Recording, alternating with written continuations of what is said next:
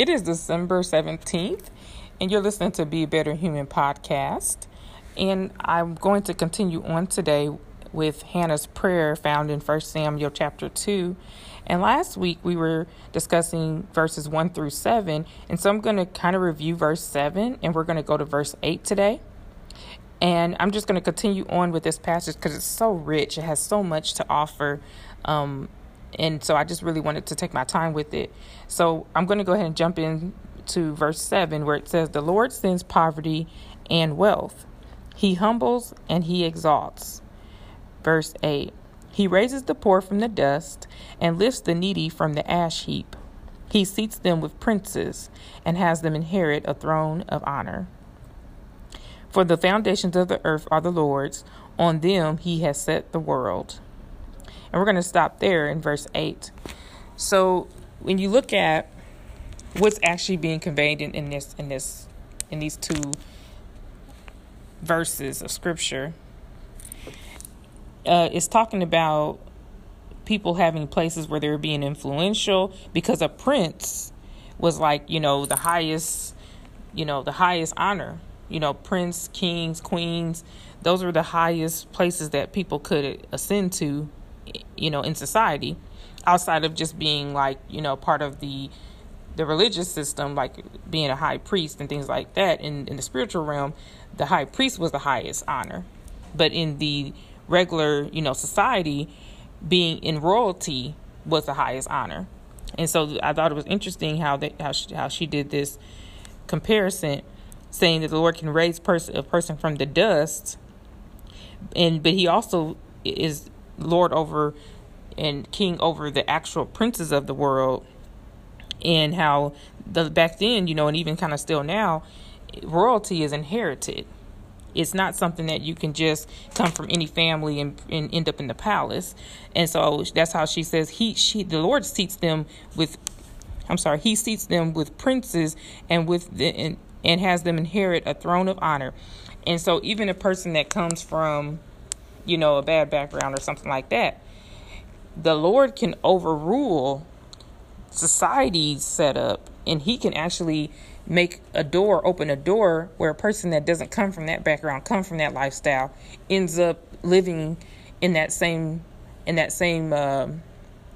sphere of influence.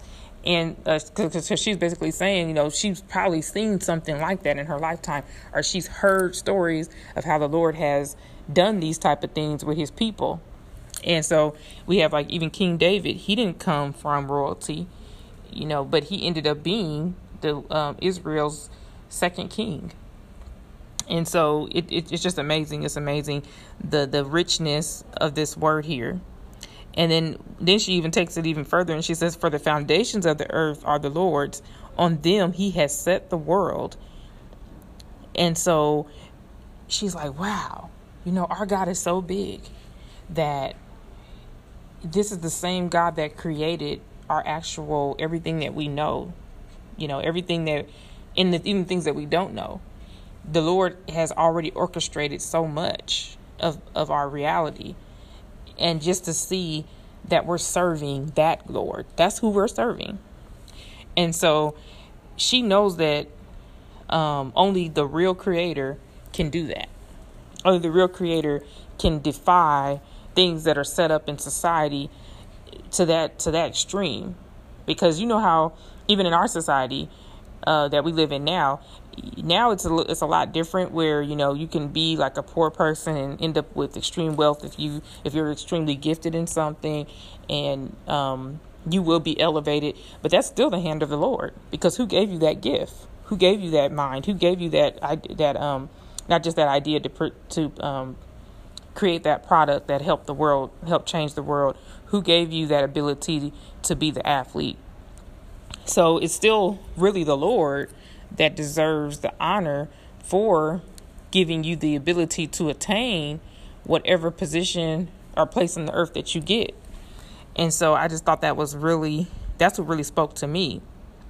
And see, in this one, it says a little bit differently than my other translation. On verse 7, it says, "The Lord sends poverty and wealth. He humbles and he exalts."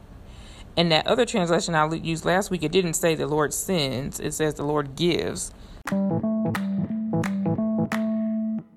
Just really amazing if you think about how Hannah was waiting for this baby, wanting this baby, crying for this baby, weeping to be a mother.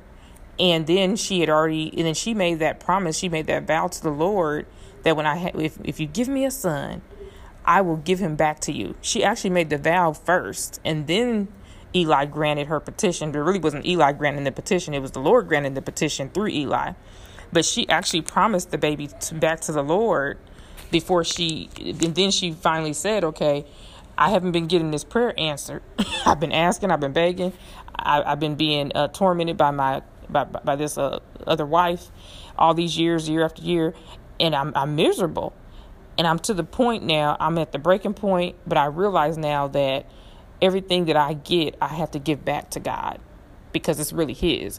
And so I'm gonna do an outward declaration, because vows meant something back then, y'all. When people said, especially to the Lord, people didn't play with the Lord like they do now. That's a whole nother story. When she vowed to the Lord, hey, just give me this child and I will give him back to you. I will, relinquish my control over this child and I will give him back to you. And so after she made that vow to the Lord, then she got up and she saw Eli, and Eli noticed her. I believe the way she was acting, that's how he ended up noticing her. And then he was able to say the words that the Lord will grant you your petition. And then, as we know the story, it did get granted. And while I was preparing for this week's podcast, I looked up what the name of Hannah means, and it means favor.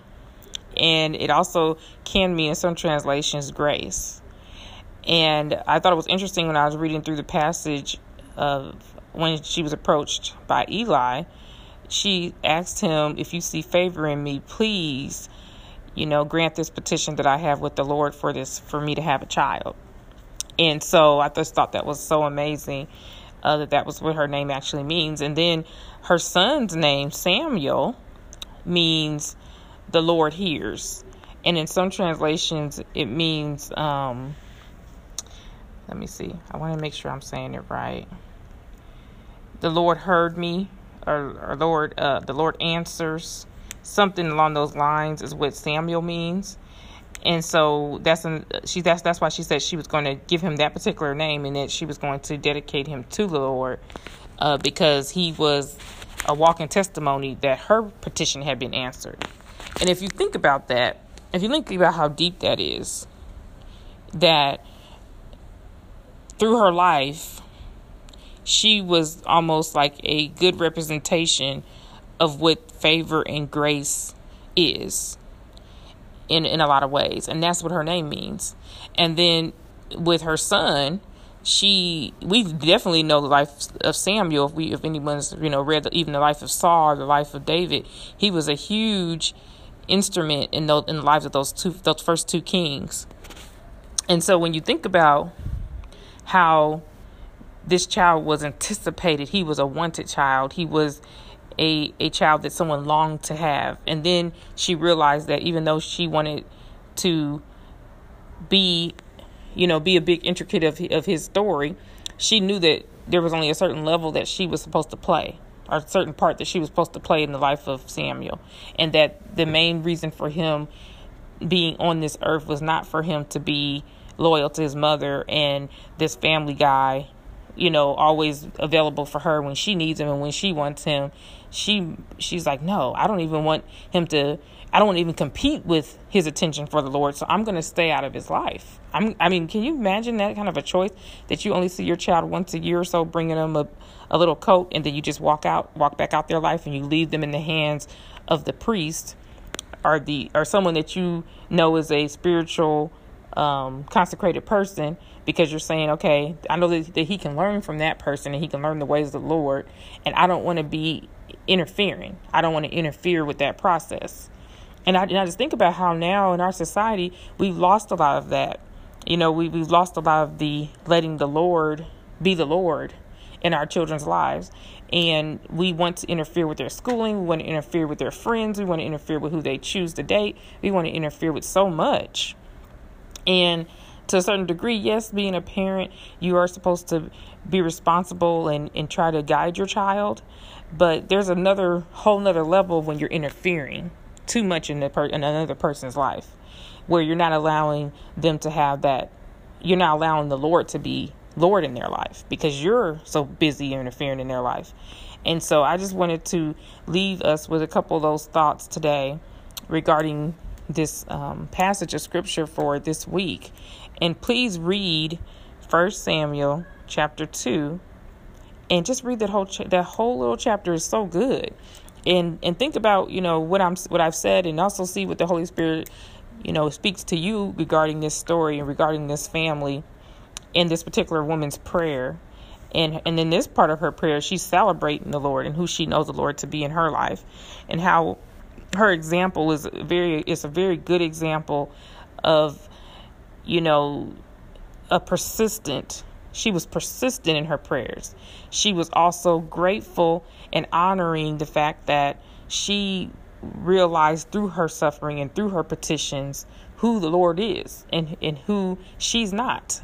Not just in her own life. She's not trying to have control over so much in her life, and she's not trying to have control over other people. She's just allowing the Lord to be God, allowing him to, and she's celebrating who he is in that position. The fact that if he can design the whole world from the foundations to how it is now, and how he's able to orchestrate so many things that is beyond our scope. We know we can trust him with our lives. We know we can trust him with our kids' lives. We know we can trust him with all our family members. Some of us are caring for our elderly parents. Some of us are doing other things for other family members other than our children. And we have a lot to say in their day to day. But we got to also take that time to step back and say, okay, let me make sure that I'm not interfering with what God may be wanting to do in this situation, what God may be wanting to do in my particular relative's life. And let me make sure that I'm consulting God, and that I'm allowing him to show me his will, show me his divine way, his divine ways and his divine will. Because even him working in our own lives is a 24-hour job. Us being in step with what God wants to do in our lives is already a 24-hour job. So I just want to thank you again for joining me today, December 17th, and on the Better Be a Better Human podcast. And I want to encourage you to be a better human.